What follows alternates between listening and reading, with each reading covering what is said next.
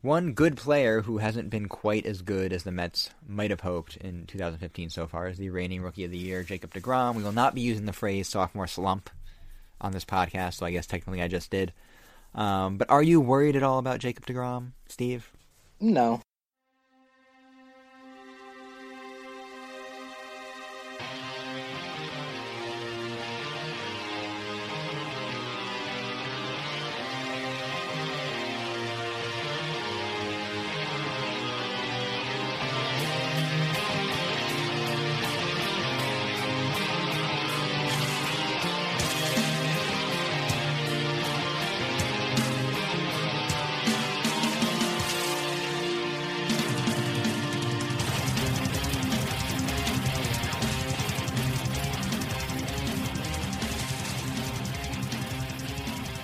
Salutations, Mets fans, and welcome to episode 150 of Amazing Avenue Audio, the official podcast of your SB Nation New York Mets site, Amazing Avenue. It's our NLCS Game 3 recap. I'm your host, Jeffrey Paternostro, and with me once again is Steve Sippa. Steve! In Game 3 of the NLCS, Wilmer Flores drove a ball into the ivy, causing a ground rule double according to the ground rules of Wrigley Field. Probably costing the Mets a run, though it did not matter in the end. So if you could add one crazy outfield feature to Citi Field to mess with the ground rules there, what would you do? Well, earlier in the season when we were talking about when there's a lot of discussion about moving the walls in, a lot of people brought up the idea of having movable balls that would be brought in when the Mets are up at bat and then pushed out when the opposing team is at bat. So, gotta go with the moving walls. 200 feet to dead center when the Mets are up, 450 when the opposing team is up. Brings new meaning to the term Little League home run, I suppose. I'm keeping it local, and in this case, locavore. I'm also just repeating what I said on Twitter. I think Roberta's or some other restaurant of that ilk just rent out the warning track as an urban garden space. And any, ball that rolls into the kale or giant stalks of fennel, it's just a ground rule double. Giant stalks of fennel. Yeah. Well, we could go retro and have, the bullpen tomato garden just expand it out into the outfield, yeah. Attack of the Kill tomatoes over here. Or strawberries. Those things spread like crazy, too, I think, once you get them going. So the Mets won again, Steve. It's crazy. We were just really going to be repeating ourselves. It's the same game 3 times in a row. Good pitching. Daniel Murphy homered. The Mets scratched together a few other runs here and there. They played Danza Kuduro, only not really because it's in Chicago. Jair Smilia saves the game. We move on. Well, let's move on. One more game in Chicago, and then on to Toronto or Kansas City. This is crazy. I know. I will say it looked again like Jacob deGrom didn't really have it, and then I looked up, and he pitched into the 7th inning. I know. It really is uncanny. This 20 innings, 27 strikeouts, 5 walks, only 4 of which were unintentional. 4 runs allowed. And he really hasn't had a game. I guess the game 1 against the Dodgers after the first couple innings, it was more like a Jacob deGrom start where he has everything working. It just took him a couple innings to sort of get there. The last 2 have not been Jacob deGrom starts where he's had everything working, and he's, pitched 13 innings and 4 runs. It's not like they've really been slogs. He just hasn't had it, but he's been able to get it done. And the Cubs were a tough matchup. They were not fishing against his off-speed stuff. They were hitting his fastballs when he came in with them, and he just sort of kept muddling through. Didn't the Cubs early in the year hand deGrom, his worst loss of the year? Yeah, before the Phillies game, yes. Yeah, and that was, San Soler, I think, and Schwarber. Yep. So, this is a better Cubs team, and yet he was much better this time around. I had nothing left to say on Daniel Murphy. I got nothing. I really... It's just you start laughing. Just Murph's gonna Murph. And he's currently Murphing. I'm sure I've told this story before on the podcast, because it seems like a story I would have told multiple times already. But, when I was watching Miguel Sano, and I'm not about to comp Daniel Murphy to Miguel Sano, by the way. God. I'm just trying to set the scene. When I was watching Miguel Sano in New Britain a couple of years ago, he hit, I think it was maybe on consecutive days, he hit just 2 of the longest home runs I've ever seen from behind home plate. And on the second one, I just looked at one of the other scouts, and we just started, laughing uproariously. And that's my reaction to, every time Daniel Murphy hits a home run now, is just, insane, crazy laughter. Because what else can you do? I mean, he has 6 home runs now. His total output for this season was 15, I believe it was. Sounds off right. the top of my head. And, his average is about 12. I mean, I think I saw he's had full seasons where he hit 6 home runs. Yeah, I mean, he's... I don't even know what to say. He's seen the ball well. I mean, against Kershaw, can you see the ball well against Kershaw? Can you see the ball well against Greinke? I don't know. But... This is a thing that is happening, essentially, is what it comes down to. It's also nice to see Cespedes and Wright get going a little bit tonight. Granted, it was against, Kyle Hendricks and the back-end Cubs starters pitching out of the pen, but still, every little bit helps.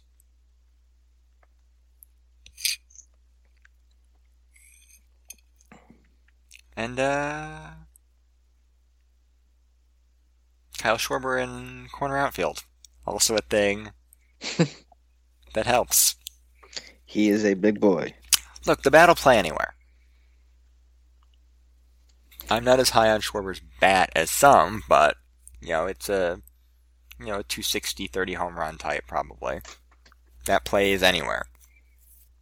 Even with bad defense in a corner. It'll be bad defense in a corner. He's probably not a catcher. But, yeah, it was not good.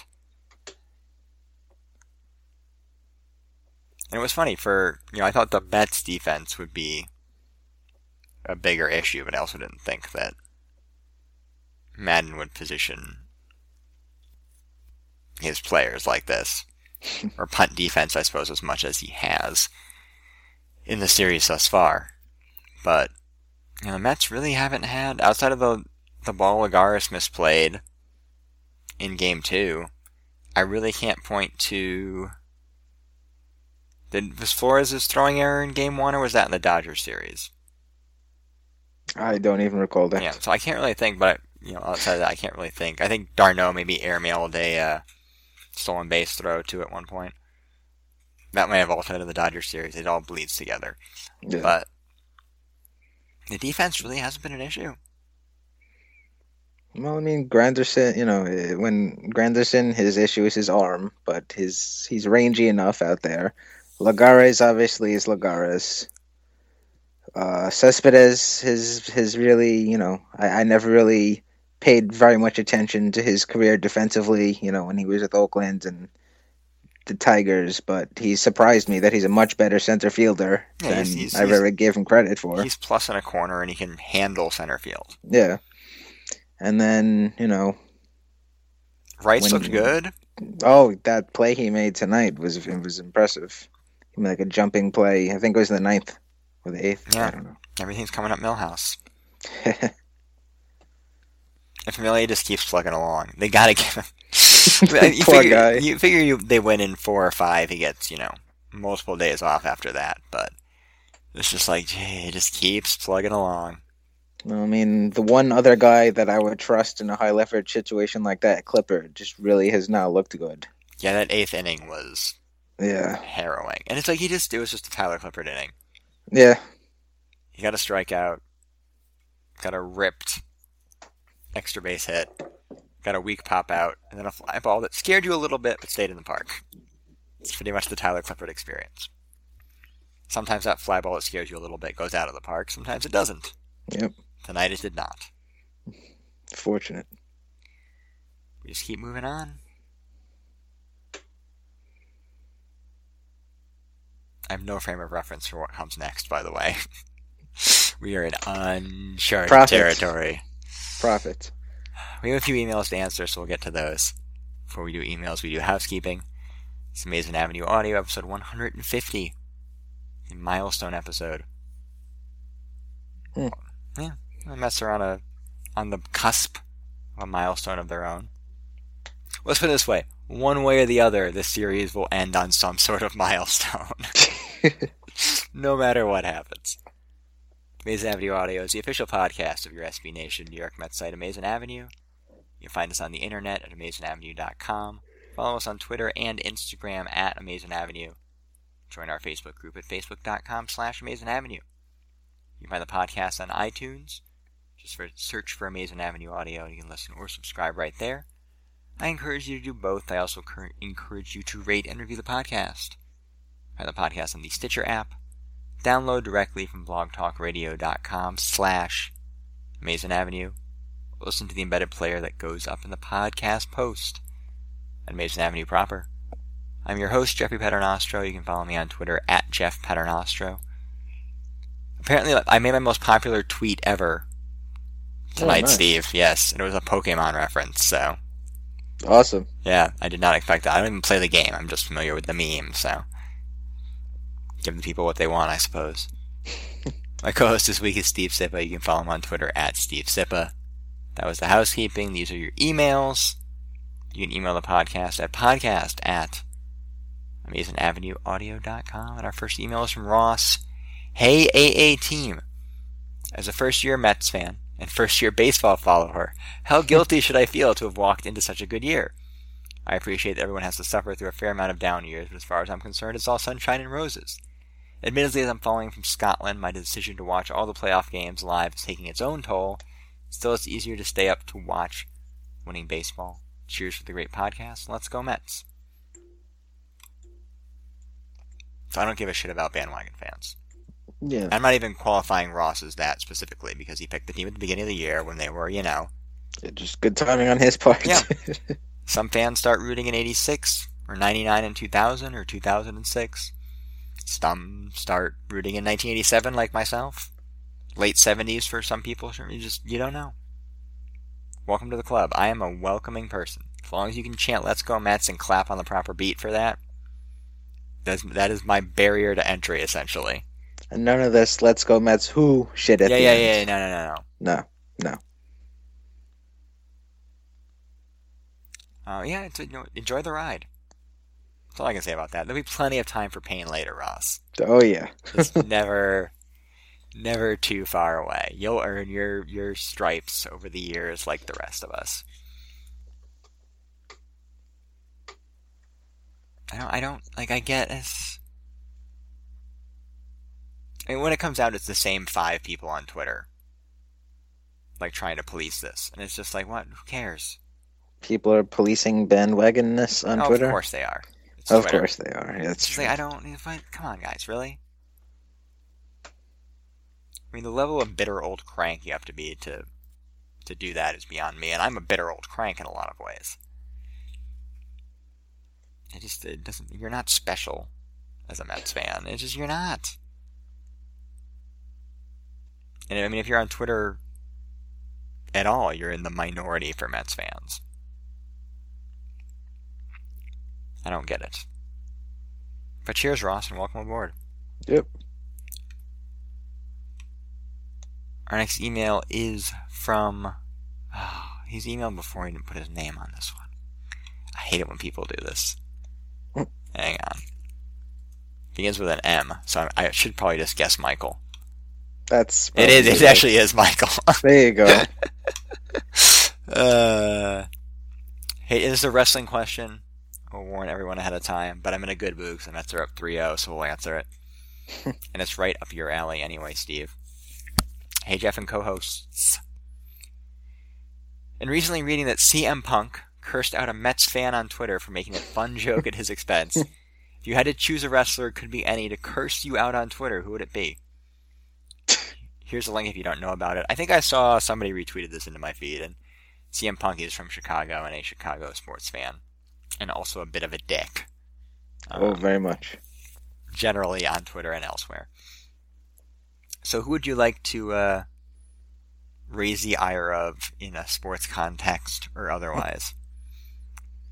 I mean, if it's on Twitter, and if it's a wrestler and it's on Twitter, the only person that you could hope would curse you out would be the Iron Sheik. Yeah, is that even like a badge of honor at this point? He does it to everyone. Still, though, I'm sure you could pay him. I mean, I'm sure there's, you pay them to leave him a voice. You can pay them, and he'll leave a voicemail cursing you out or something. Sure there's a I'm Kickstarter sure or something. Yeah.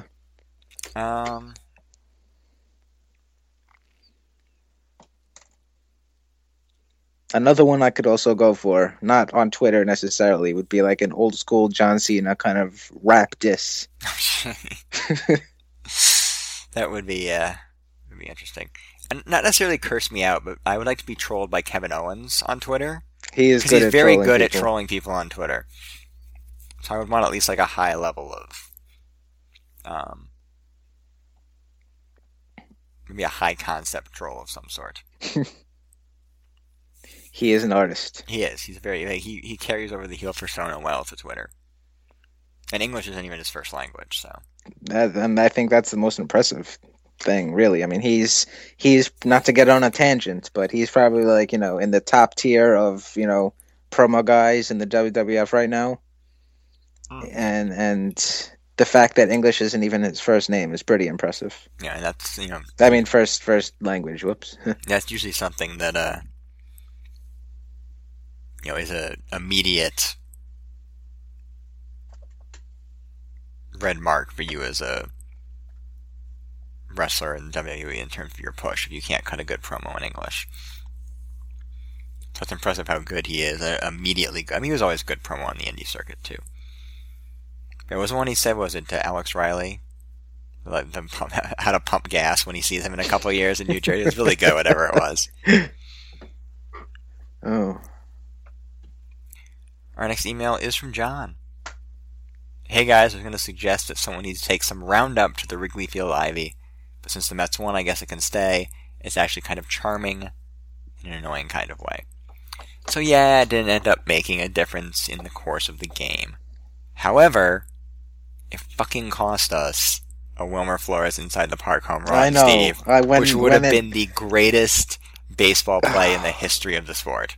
When I was just kind of like half paying attention, half looking at my phone, and I saw, it gets by Soler, I'm like, oh, that's definitely an inside the park home run. And I'm like, who's up? I was like, my mom tells me Flores. It's like, oh shit, this is gonna happen. Oh, god damn it. Unfortunately, Very it was just annoying. not meant to be. Very upset about that. Not a fan of how the ground rules, basically deadens the ball, and that the fact that the ivy, covers the entire wall from, top to bottom. It just, I could understand a ball bouncing into the ivy and getting lost. Okay, it's, it's a The dead thing ball. was just like rolling. Right, like something, it just rolls. Basically, I don't know, I'm not a fan of that. Trim your invasive weeds.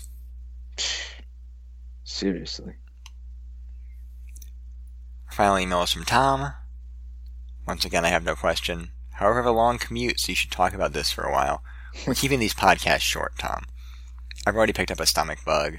My circadian rhythms are shot. It's a small price to pay. Look, if you want to wait for a regular length podcast for your long commute, you'll have to wait for the World Series preview, hopefully.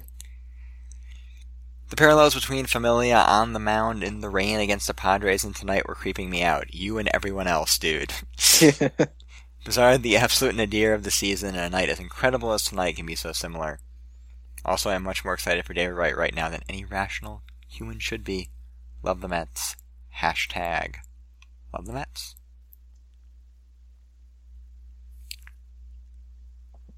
I don't have anything to add to that.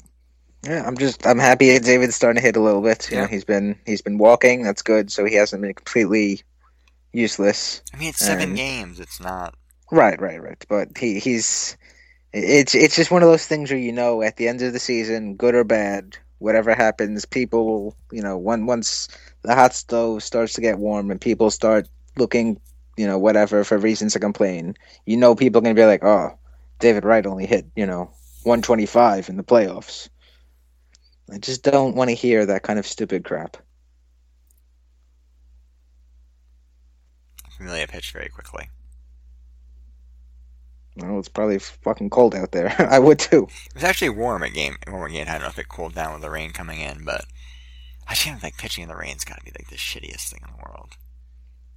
I don't like just walking in the rain. So. I listened to Danza Kuduro, I think, roughly 100 times in the last week. It's actually quite catchy. Huh.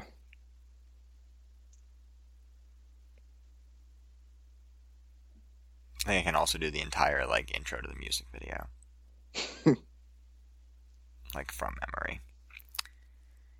It's not good, but it's also awesome. He can never change that, walk-on music now. It's going to become like Enter Sandman for him. Mm. Baseball players are also incredibly superstitious, so I doubt he will. That's true. Alright, those are your emails. Once again, you can email the podcast at podcast@AmazingAvenueAudio.com. We're back tomorrow. Game 4. Steven Matz against, I guess it's Jason Hamill, unless they change that, which they probably should. If I were the Cubs manager. Probably.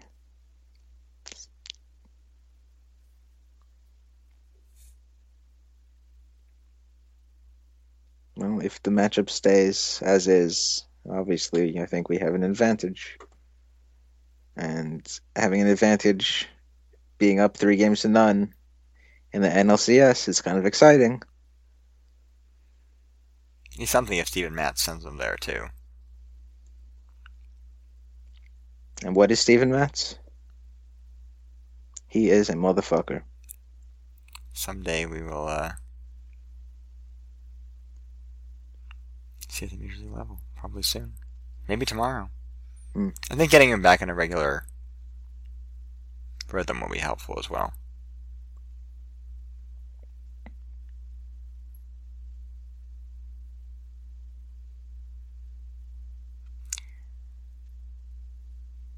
But one way or the other, we'll be here to talk about it on another edition. We head into our second 150 episodes, century and a half. I don't even know how many we've done. It's more than that. One of these days I mean to go back and count how many episodes we've actually done, but I'm really actually excited for potential Mets-Royals World Series. Since Andy McCullough was the guest on the first ever episode of Amazing Avenue Audio, I'll have to get him back for the preview. That's true. He is out there now. But that's still a couple, maybe only one, but a couple episodes away on Amazing Avenue Audio.